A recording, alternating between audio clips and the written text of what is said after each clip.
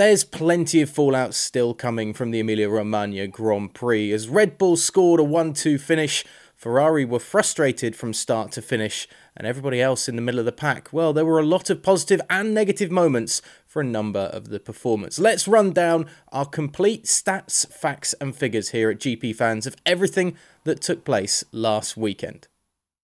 For the first time since Malaysia in 2016, Red Bull enjoyed a 1-2 finish.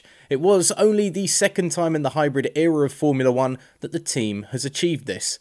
Verstappen's victory also means he has won each time he has made the checkered flag this year, taking 2 Grand Prix wins and Saturday's sprint finish as well in the weekend just gone. It was also the first time Red Bull scored a double points finish at Imola. A Grand Slam in F1 is a hallowed achievement, with a driver having to secure pole position and take victory by leading every lap of the race, whilst achieving the fastest lap of the race on a Sunday. Whilst Verstappen's Grand Slam in Imola is special enough, for the first time in F1 history, the Dutchman achieved the feat whilst securing pole twice in one weekend, of course with the sprint session as well on Saturday.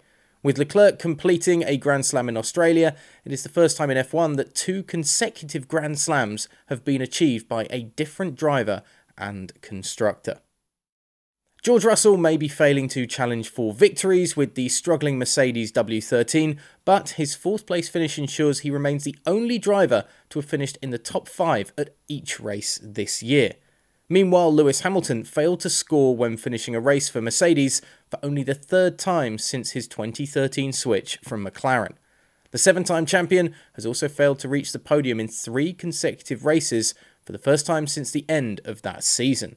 With Mercedes failing to reach Q3 in Friday's qualifying, it was the first time no silver arrows fought in the final stage of qualifying since Japan 2012. So aside from Russell, some pretty bad news for Mercedes from last weekend.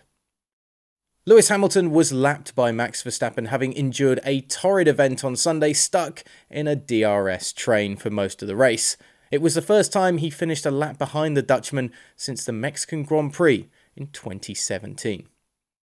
Kevin Magnussen's stellar qualifying lap for 4th on Friday handed Haas its best ever qualifying effort in Formula 1. Welcome back, Kevin Magnussen. It's been a fine start to the season indeed.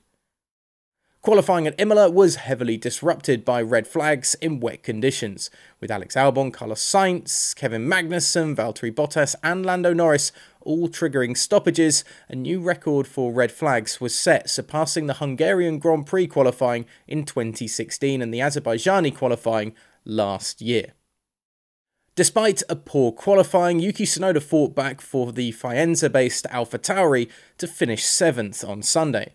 With teammate Pierre Gasly finishing 12th, both cars finished in exactly the same positions as they did at Imola last season, albeit with the 2 drivers' positions swapped around.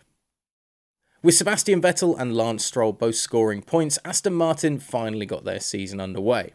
It means, for the first time since 2018, all teams have scored points in the first 4 races of a season. That's right, Formula 1's regulation changes have given us competitive racing all the way up and down the pit lane.